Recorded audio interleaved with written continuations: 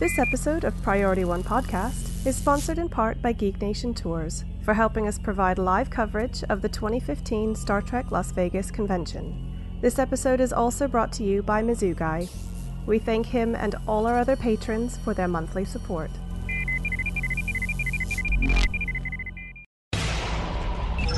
Command codes verified. Priority 1 message from Starfleet coming in on secured channel.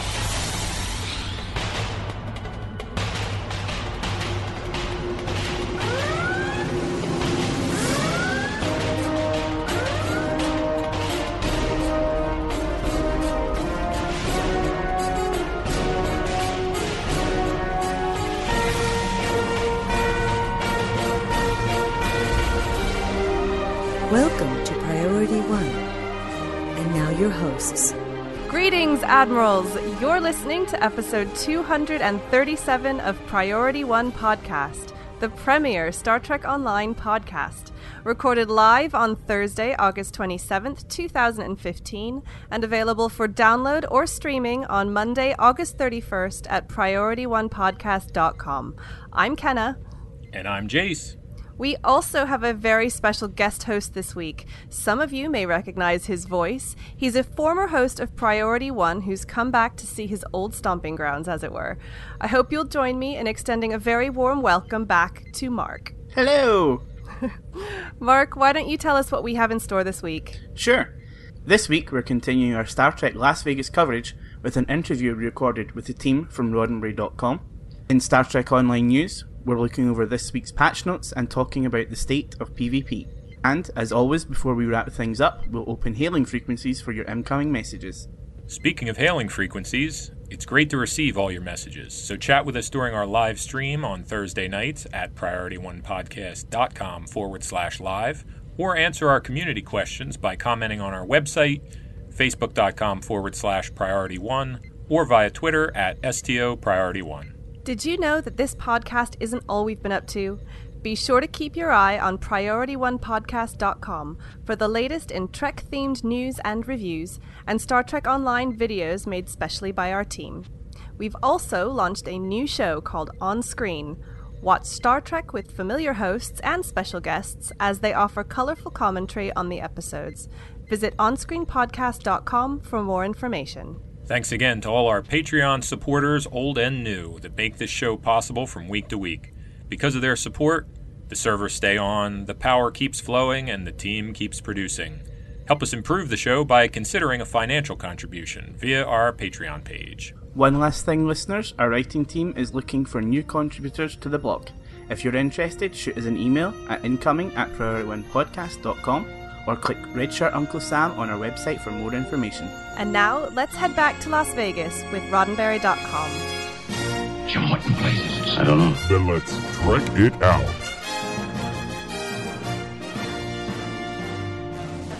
All right, joining us here on Priority One is Tori Mel, producer at Roddenberry Entertainment. Tori, thanks for stopping by. It's very good to be here. Thank you. Well, why don't you tell us a little bit about Roddenberry.com? Tell us about your role there and what you do. So I'm a producer at Roddenberry for all of our entertainment stuff. We, film, television, and comic books. And then a couple times a year, I come out of that world to help run the conventions for us. So, Awesome. We do Comic-Con and we do this Star Trek Las Vegas convention. So, talk to us about Roddenberry.com. What can you find there? Everything and anything, from cars to trucks. We G6. Sunday. Come on Sunday. We're slashing prices. We are Roddenberry Entertainment, Roddenberry.com. We are the champions of all things Gene. Rod Roddenberry, Gene's son, is the owner of our company, and we carry on the tradition that Gene and Majel started 50 years ago, I guess, almost, doing with Lincoln Enterprises, selling merchandise and things like that, all Star Trek based. And then we also started doing our own endeavors like comic books, Days Missing and Worth. And we actually have a new app that we just launched on Monday, August 3rd, which you can get on your iOS devices and your Android stuff and things like that, called White Room O2B3. Okay. It's the very first ever 360-degree narrative film that I wrote and produced. Yeah, just drop that right there. That was called a plug in the radio business. Feel free to spend $2.99 on that thing. It's $2.99, and then we'll get back to business. And you can get it from your iOS or Android store. White Room 02B3. It's $2.99. It's 6 strangers wake up in a room, and they don't know how they got there, and they find out that they're part of an experiment whose outcome could help change the face of humanity forever. Wait, but how does this work as an app? So here's how it is. The app is actually like all self-contained movie. So you have the 360-degree viewing experience is what we designed the film for. And it's a purely immersive film. So if you have a smartphone or a tablet and you download it, you can watch it, and it's like you're in the middle of the room. And you could spin all the way around 360 degrees. You can look up and down. So it ties to the accelerometer in there, knows your position, and then you change around. You're looking at the different characters. It's insane. So really, that's kind of cool. So for $2.99, right, which is, I love that price point, even though I want it to be cheaper, but whatever. You can watch this film 6 different times because there's 6 different characters, and you can just focus on one person the whole time and see their journey. You know, the 360 version is like you're the director because you choose what you want to see. Right. In the app, you also get a traditional version of the film, which is like the regular movie, which is rad, and you get a 20-minute featurette making of. So here's what you're not telling me. What you're not admitting is that all the actors are still in that room, and it's Big Brother happening all the time. They're there live 24 hours. While you kid, I will say that when we shot the film, the only way you could do the 360 is we had to encase them in the set. Right. And there's no escape. So we're like shouting at them like direction and stuff, over this wall, and it's kind of like, terrifying for them. But they're still there. They're dead. They desiccated skeletons in there. Franklin and Bash, that Brecken was just in, that was an animatronic because he's still in the room. So, but that's it, and then we have a bunch of stuff that we're developing and working on, and you get all your merchandising needs over at Roddenberry.com. I don't know if you've noticed, I'm wearing my very fancy Monster Maroon uniform with the official Roddenberry badge. Did you use one of our patterns for this? No, actually, I bought it from a person who probably did use one of the patterns. I love it. This, yeah. But you have all the But I've got the badging and the rank pins and the things and the deltas and the ski bop badoos. Yeah, it looks good. Thank you, man. Thank you. I mean, I'd buy it from me. Well, let's see. If you buy it, you want to buy it from me? From you. Okay, well... we're in Vegas, so we can just work something out upstairs. But it'll stay here, whatever happens. Yeah, it'll stay here, but then, people in, Saskatchewan will listen. Yeah. Oh, that's right, because we're recording It's not going to work. Because we are recording it. But we can fix this in post. Yeah, totally. So what other trinkets do you sell on Roddenberry.com? So we have, we do a bunch of, we do a lot of Diamond Select stuff and things like that, but we do have, all of our pips and squeaks and deltas and cool insignias. But what we just started doing, which is actually amazing, we just launched our Gene Roddenberry Legacy series of props. We do a big prop business, and they're screen accurate, modeled after the actual blueprints of the original props from the prop makers, and they're super sturdy and heavy, and they feel freaking amazing in your hand, and they're beautiful. They're beautiful, beautiful props that we have the tricorder and the batleth, which were our first 2 runs, and then we have a couple new ones that I can't talk about right now. Oh, Transporter! I know. Well, we have a couple of new ones that are coming out next year.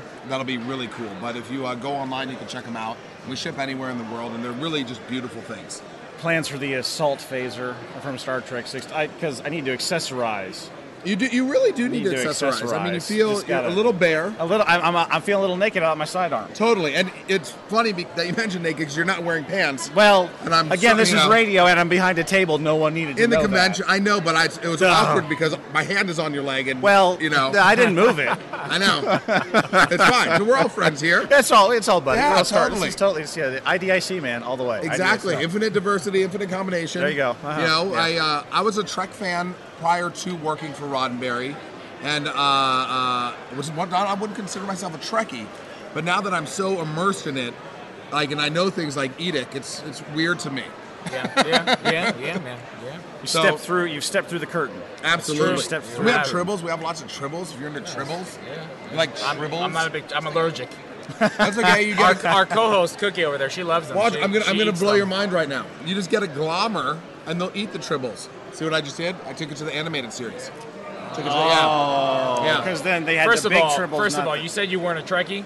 And you're making a TAS reference. So what I'll say is these are the things you learn when you start working for Roddenberry. It's an amazing thing. No, but it's fun. You get to see everyone and talk, and everyone's super nice, and it really is literally more than any fan base. Star Trek probably has the greatest and sweetest of fans anywhere. Yeah. It's like Star Wars people are like cool and neat, but they're like the hipsters of, sci-fi. Yeah. Disney bought us. We have lots of money now. Exactly. And then they don't care about you anymore. Star Trek, though, it's really, it's awesome. Yeah. It's a great thing. Well, Tori, thank you for stopping by, man. It's a real pleasure talking to you. Absolutely. You're awesome. You're awesome. And we hope to talk more again sometime soon when new products come Everybody out. check out Roddenberry.com, everybody. Check out Roddenberry.com. Check out White Room O2B3 on your iOS or Android device.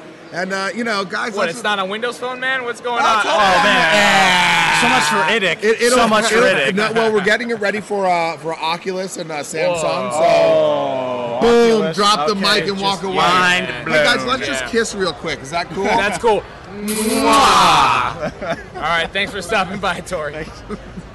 Thanks again to Elijah for another great interview. Now, let's find out what happened this week in Star Trek Online. Computer status report. Status. Incoming message. I'm only in the mood for good news today. This week, Massively OP sat down with Steve Ricossa, aka Salami Inferno, executive producer of Star Trek Online, to talk Season 11. A lot of the information isn't new, but there were a few nuggets that might be interesting. They started by talking about the Admiralty system and gave us some more details on how it will work. Mr. Ricossa said the Admiralty system will require a different type of strategic and tactical planning from the existing duty officer system. There may be an overlap in numeric rewards, but the scope and scale of the rewards will be larger in the Admiralty system. We're to expect more detailed information in a blog post soon. He also talked about the timeline of the new story arc, comparing it to the Iconian story arc, which has been running for over 5 years. By contrast, the new story will take us through this time next year, with no indication that it will run longer than that. One issue that Mr. Ricossa addressed directly was the exploration system, which some players had hoped would be getting reintroduced with Season 11. And I quote, "The content in Season 11 will be focused on exploring the Star Trek franchise through our in-game narrative," he said, rather than revisiting an exploration system. He added that there are discussions about a revamp, but that he can't share the details yet. If you'd like to read the full article, we'll leave a link to it in the show notes for this episode at PriorityOnePodcast.com/PO237. Coincidentally, also from Massively OP, an article by Bree Royce from earlier this year sparked some conversation among us here at Priority One about PvP content in MMOs and how we think that might relate to Star Trek Online. The article is entitled Working as Intended, 6 Things I Expect from Serious MMO PvP, and we'll include a link in the show notes as well. Her 6 key points. First, faction balance and guild control. She says serious PvPers expect a fair playing field and quick intervention from the refs to keep that field fair and fun. In this segment, she talks about how one faction or mega guild should not dominate, even if perfect balance isn't possible. In World of Warcraft, for example, you'd be looking at the Alliance versus the Horde, whereas in Star Trek Online, the Federation vastly outnumbers the KDF. The second point was class and playstyle balance. At the same time, she says, I can't stand it when designers invalidate entire characters, classes, or playstyles because it's too much trouble to make them work in PvP. By the same token, PvE players' top-tier rewards shouldn't allow them to annihilate PvP-focused players either. Point 3, depth, significance, and persistence. Quoting, I want to see high-stakes territory control, grand siege weaponry, and enough persistence that there's a point. But not so much that we're back to a single alliance dominating the game forever and ever. And designers must find that happy medium between letting people zerg right back into the fight and punishing them so much that they'd rather just log out than return to the front lines. Point 4, deliberate accessibility. Saying accessibility isn't about dumbing down content, but about making a game digestible. It's about how well a newbie can participate, how much he can contribute in that twilight transition between newbie and veteran, because that is what will entice him to stay and keep learning. basically saying breaking into PvP content in games can often be the hardest thing for a new player to do, and those experiences can easily turn them off that mode of play or game entirely. I know that from personal experience. So her next point is the reinvention of PvP culture. So while rules and design measures to reduce ganking and other cheap and easy and frankly low forms of PvP are important, the problem lies in PvP culture itself, and that's something few studios address head-on. In fact, some of them intentionally appeal to the ugly side of the MMORPG world, with macho marketing or customer service policies that seem to encourage players to go way over the line in their pursuit of abusive one-upmanship. And finally, she wants justice for all. She quotes a previous article of hers saying, free-for-all PvP is lazy game design. It's the developer's way of saying, yeah, you know, we really don't have anything interesting to add to this part of gameplay, so just go ahead and do whatever, because anarchy is, like, so hardcore. Rules of engagement, war crimes, prisoner exchanges, all potentially rife with dramatic tension and action both. She ends with advice not to think of PvP as one monolithic concept of players murdering each other brutally, but a whole spectrum of competitive activities that could be incorporated in a multi-faction system. All right, so let's talk about this. What are both of your experiences with PvP? Basically, I have none. It's not something that appeals to me, and knowing that we were going to talk about this, I did do some thinking about what it is that does not appeal to me and why I don't join in. And for me, personally, it goes back to one of the previous points that she's made about deliberate accessibility, because I would feel uncomfortable jumping into a PvP scenario because I don't know what I'm doing. And where I have tried to or I've accidentally ended up in a PvP battle zone, I just didn't get what was going on, and I didn't feel as though the game enabled me to get into it easily. I just felt, I've got to go and shoot some stuff, and I didn't really understand the difference between PvP and PvE, and generally speaking, I find PvE a little bit easier to digest because they help you along and tell you what to do. So that's the point of view that I'm coming from. How about you, Mark? Yeah, I'm kind of similar. When I first came into Star Trek Online and hanging out with my friends in the fleet, we used PvP to test builds, to have fun, and just to explore and do things. But when you start taking it to the competitive edge, what lost me was kind of going back to the guild control aspect almost, is the pre-mades. Going in as a pug and a pre-made just totally threw me off. I mean, I think it did match after match after match, and it was the same team over and over again, and it got boring. You know, it's like that, okay, cover my aft, here they come. Yeah, very true. Yeah, and to Kenna's point, you have not only do you need totally different builds often in PvP versus PvE, you need a different strategy. Although, ironically, the spacebar macro was pioneered as a way to help total noobs to PvP not totally drag down their team.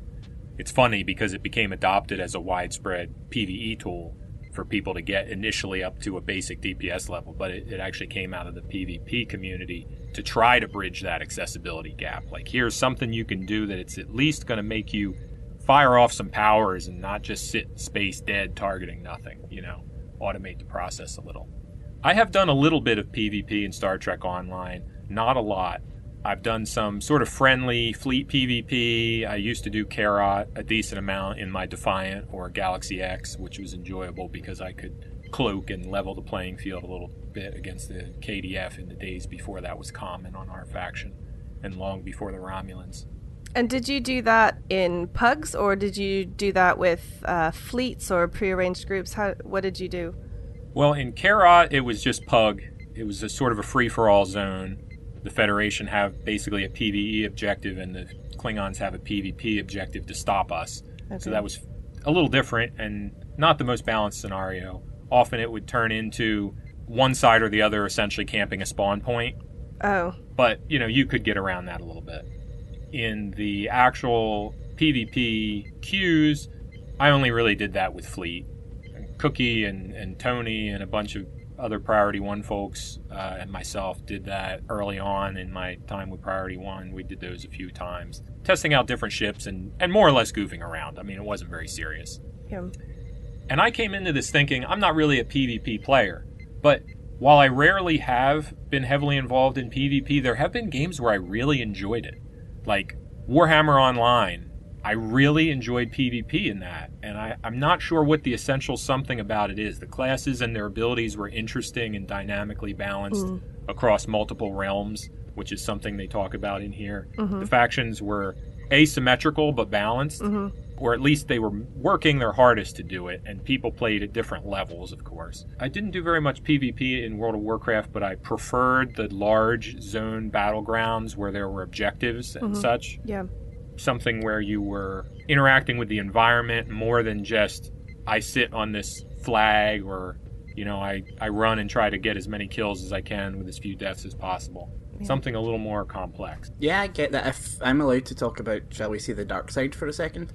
When I went to play Star Wars, I liked the Hutball PvP, because it was something different. It was, you're playing a game, but PvP's built in. That, for me, was fun.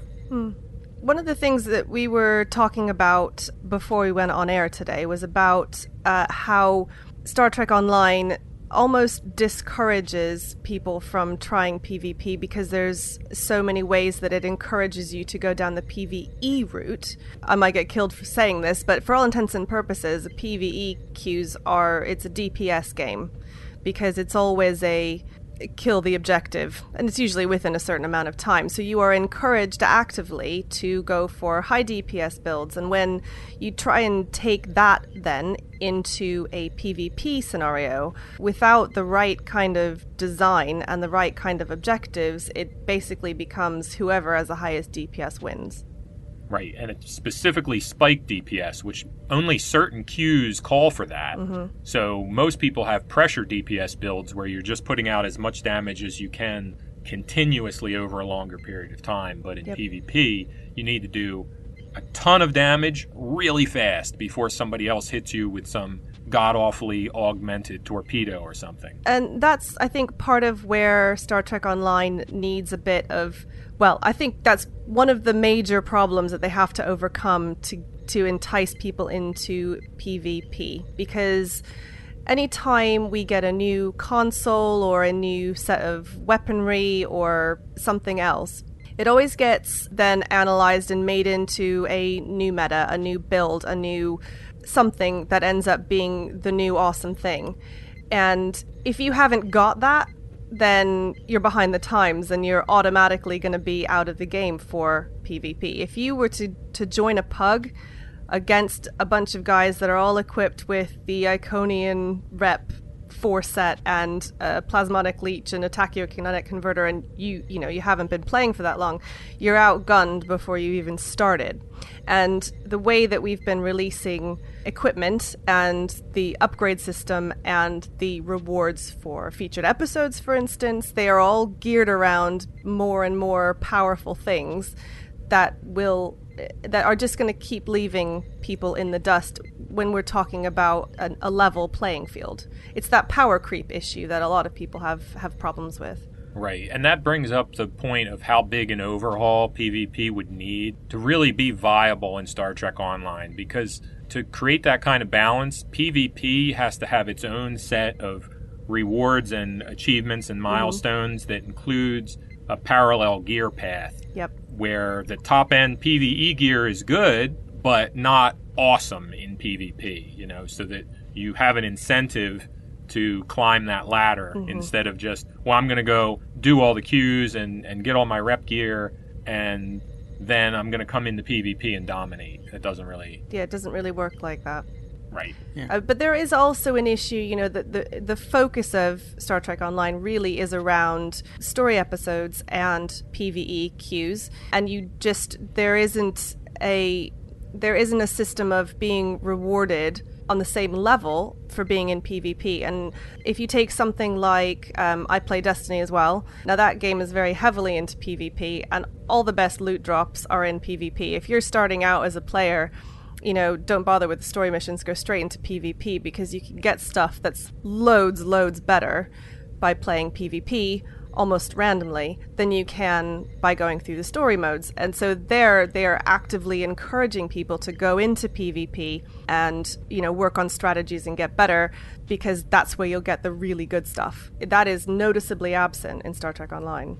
And, Jay Smith in the chat points out about how gear from past reputations can sometimes be basically outdated, and that the ground and space traits are even a bigger factor of that, which means that something like traits would have to factor into PvP as well. And we know that there have been issues with certain traits or certain new items and how they interact with other player abilities or how they affect other players, not really jiving with what PvP meta we still have, however small it is comparatively.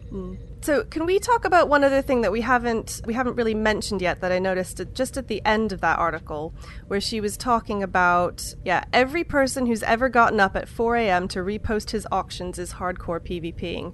And that struck a chord with me because, as you know, I love the Exchange. The Exchange is a form of PvP. I mean, in my case, the rewards that I get from it are energy credits, sometimes various other things depending on what I'm after. But that is a form of PvP. So are there other ways that we could be looking at a PvP style of gameplay within Star Trek Online that don't necessarily mean zooming about in space? Right. Some things that are competitive and reward your dedication and skill to a particular aspect of effort rather than just simply murdering each other, as she calls it. Yes, and playing against other characters. Right. So she's also brought up Hearthstone as a card game PvP, or there are other different types of things where you are engaging in a competitive nature with other players that maybe aren't, in a battle arena.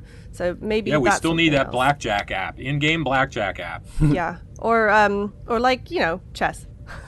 Oh yeah, 3-dimensional chess. Yeah. Both fixtures of Star Trek. Yes, something to think about anyway. So what do you guys think Star Trek Online would need to make PvP an aspect that you would enjoy digging into?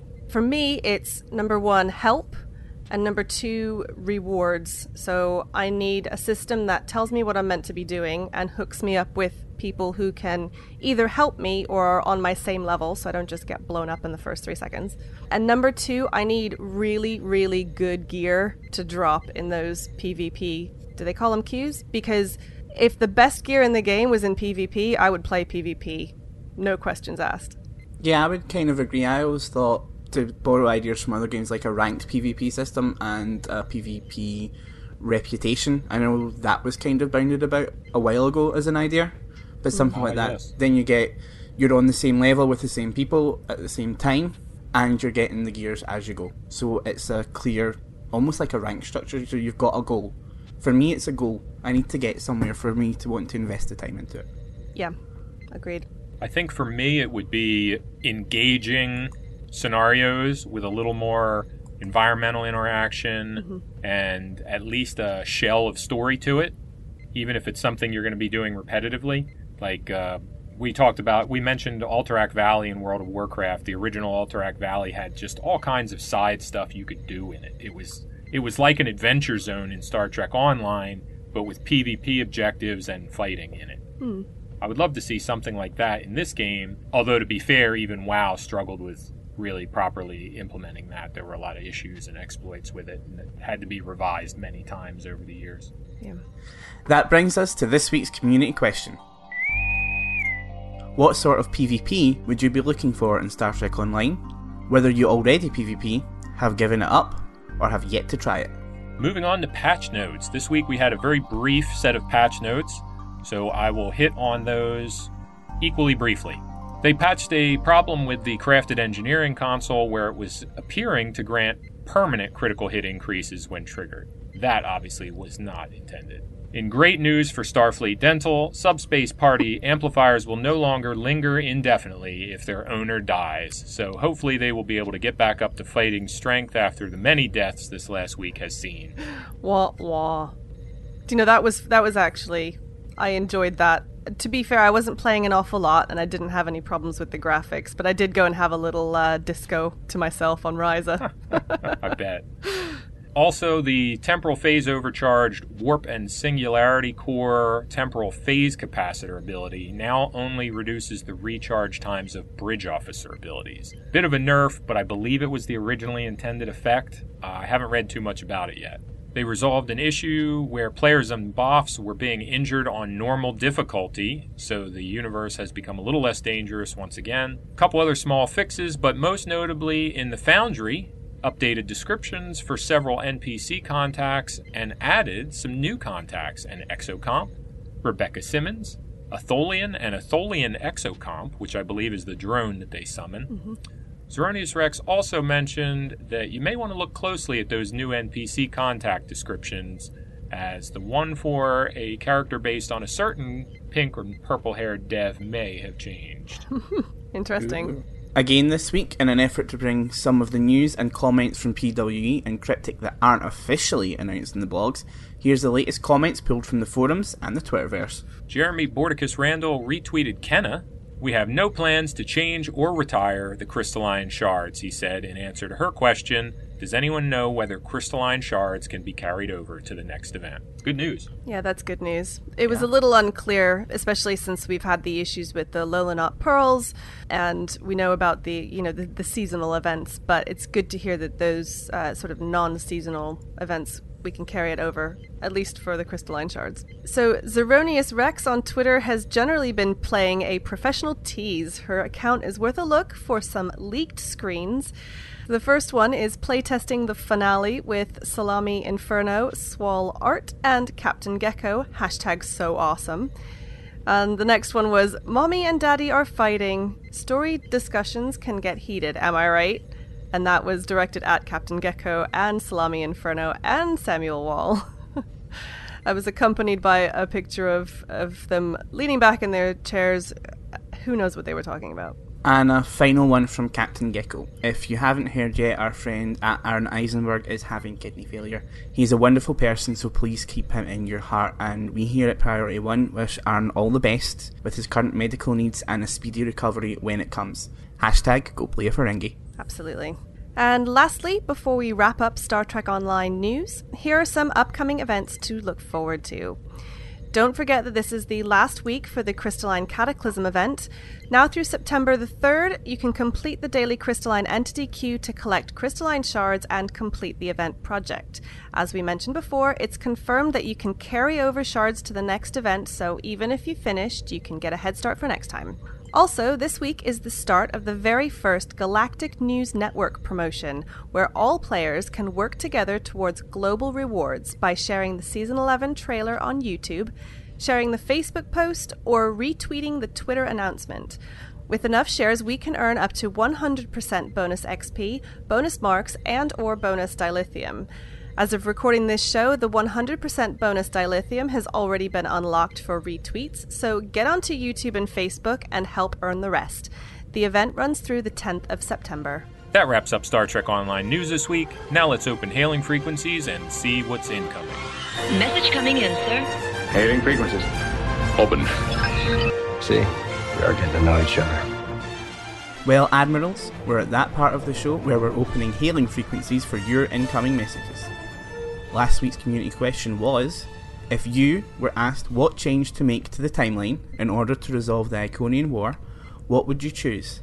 And how would that play out in the history of the Star Trek universe? Remember, the temporal weapon needs a target, and that target is erased from ever having existed. Small Yoda wrote on PriorityOnePodcast.com, "I would choose to resolve the Iconian War by eliminating the Alachi from the timeline. The Romulan Republic wouldn't then have to deal with mass abductions of its people. They would then spend time building stronger ships with more effective weapons, allowing the Alliance to beat them through conventional warfare. The war would still happen, but we would have the upper hand. If for any reason the temporal incursion produced disastrous effects, overload the core, temporal shields offline, and restore the timeline." I'd be curious to see what fallout we got from removing the Alachi. Kind of a neat idea, although I think the Alliance shied away from wiping out any species. Yeah, well, they did that anyway, unintentionally, so... Yeah. Marcus posted on PriorityOnePodcast.com, "Thanks for that butterfly vid. I enjoyed Kate Brankson's comments, and Kenner, you're always in soft focus. Oh, thanks. He'd order the temporal weapon to wipe out the Deferi, cue evil laugh, to unbalance the balanced. Then, have the Breen reign supreme, setting off a chain of events favouring the Jem'Hadar, dragging the Federation into an early Dominion war, obliterating DS9, so no the Cisco. A brave Andorian then takes charge, claiming he has Corbomite. Founders surrender, angering the Klingons, galvanising the Romulans, and the war is won. Huzzah! Andor is a new Federation homeworld, and a human explorer finds something in a Deferi cave. I like that. That reads like a fan fiction to me. Yeah, no kidding. Yeah. It was a fun one. And yeah, really well thought out. DS9 completely. Oh no. Yeah, maybe that was Elijah writing in his Marquise. Totally gets rid of DS9. I think there would be a lot of people upset about that. Maybe it's the devs would have just got sick of hearing everyone going, we want a DS9 revamp, and they just went, you know what, here's your revamp. Anyway. I got your revamp right here. Exactly. Sean Newboy commented via PriorityOnePodcast.com, first of all, I would not have wanted a dreadnought-sized weapon, I would want a handgun. I think the main problem is trying to change time with huge targets, when smaller targets would cause less collateral damage in the first place. Wonderful show, everyone. Fair point. Yeah. Although, that's the whole point of butterfly effect, is that changing one very small thing can still have massive ripple effects down the line, so I'm not sure if that holds up. Jonathan Towery writes via PriorityOnePodcast.com, send tribbles. Lots of tribbles. They make great pets. They would soften the cold, dead hearts of the Iconians. Just have to divert some cargo ship full of the little furballs to Iconia. Great show, guys. Keep it up. Oh yeah, we could stop the great tribble hunt that was sung of in the Klingon operas. Imagine Klingons having to sing glorious victory songs about tribbles. It's wonderful. Oh, that would be brilliant. And finally, Kel3770 writes, also via PriorityOnePodcast.com, anyone consider that this could be the beginning or the story behind the signing of the Temporal Accords and possibly the Temporal Cold War? Just something that's been in the back of my head for several episodes now. You know, that's a decent point with some of the theories that people have, and also the fact that our temporal agent was just sort of watching the events and said, well, some vague stuff about how they'll get involved if things get too bad, but, you know, they were just sort of monitoring. Well, each week our social media channels are busy with your thoughts, opinions and suggestions for the show. Please keep them coming. Reach out to us on Facebook at facebook.com/PriorityOnePodcast. Follow us on Twitter at STOPriority1, or shoot an email to incoming@PriorityOnePodcast.com. Well, Admirals, that wraps up episode 237 of Priority One Podcast. Before we go, here's a reminder of this week's community question. What sort of PvP would you be looking for in Star Trek Online? Whether you already PvP, have given it up, or have yet to try it. Admirals, you know we love hearing from you, so let us know what you think of the show and submit your responses for our community question in the comments section on our site, on our Facebook page, or with a tweet. Be sure to catch our episodes every Monday morning by pointing your podcast catchers to feeds.PriorityOnePodcast.com, and stay in touch with us throughout the week by following our social media websites. Head over to facebook.com/PriorityOnePodcast and give us a like. Or check us out on Twitter via @STOPriority1. You can even join the Priority One podcast chat in-game. Just type /channel_join_Priority1. Admirals, we want to thank you for your ongoing support of Priority One Podcast. Thanks to our patrons, we've already hit our monthly running costs. And thanks to Geek Nation Tours, we're able to bring you on-site coverage of the 2015 Star Trek Las Vegas convention from our own table at the convention hall. And don't forget to tune in to Priority One Productions' other shows like On Screen, providing a new and exciting way to watch episodes of Star Trek, or Guard Frequency Podcast, covering the upcoming space sim Star Citizen. If you like this show, then subscribing to our sister shows is the logical choice.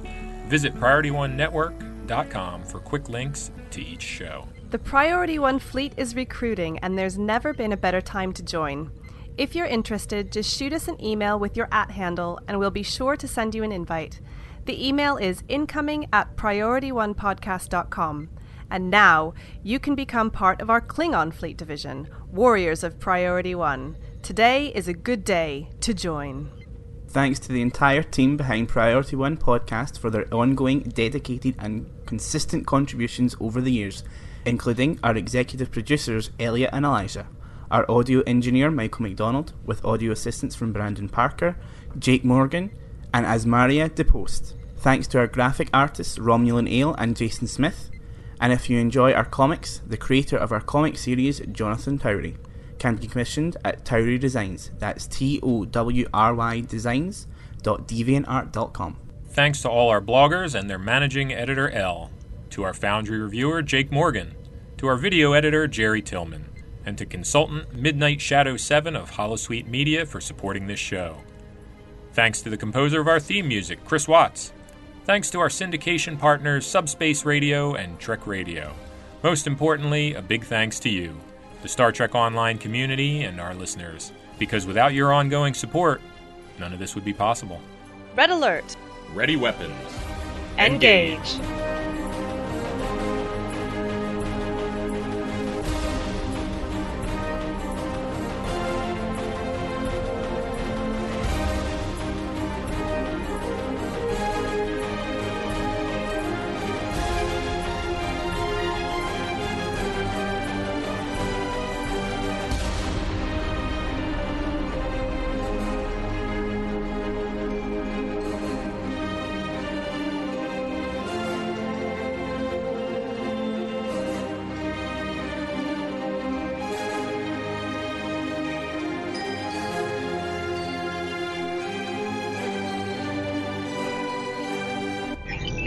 Transfer complete.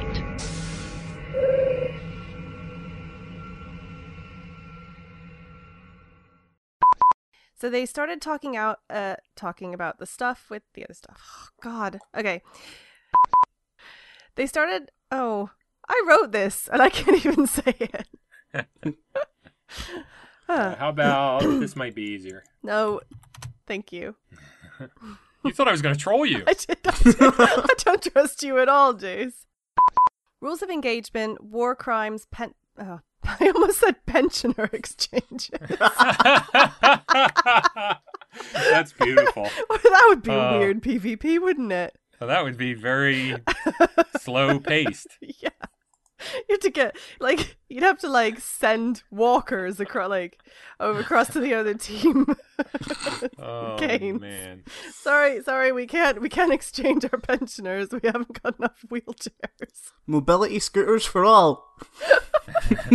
That's when you level up. That's your epic level PvP reward for the pensioner exchange. That's transwarp. Anyway, oh jeez. I'm gonna make it through. We're gonna make it through. Okay. Okay. Oh, this is bad. This is really bad. Oh, man. We went down the rabbit hole on this one.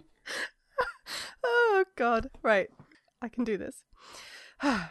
Rules of engagement. I can't.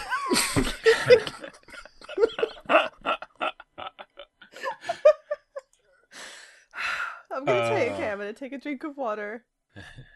And think about the. Maybe you can, I got this. Rules of engagement, war crimes, prisoner exchange. I knew it. Oh, not even close. Okay. Hug it out. I'm really not sure. Oh my. No, this is really right. Normally, I'm so professional.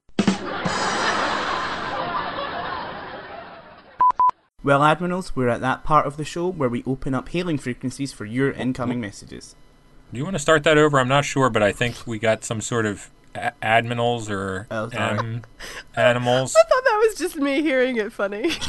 Yeah. I'm not sure what that was. Sorry, I think I half sneezed. It could come out like admirals. Alright, going again. Yeah.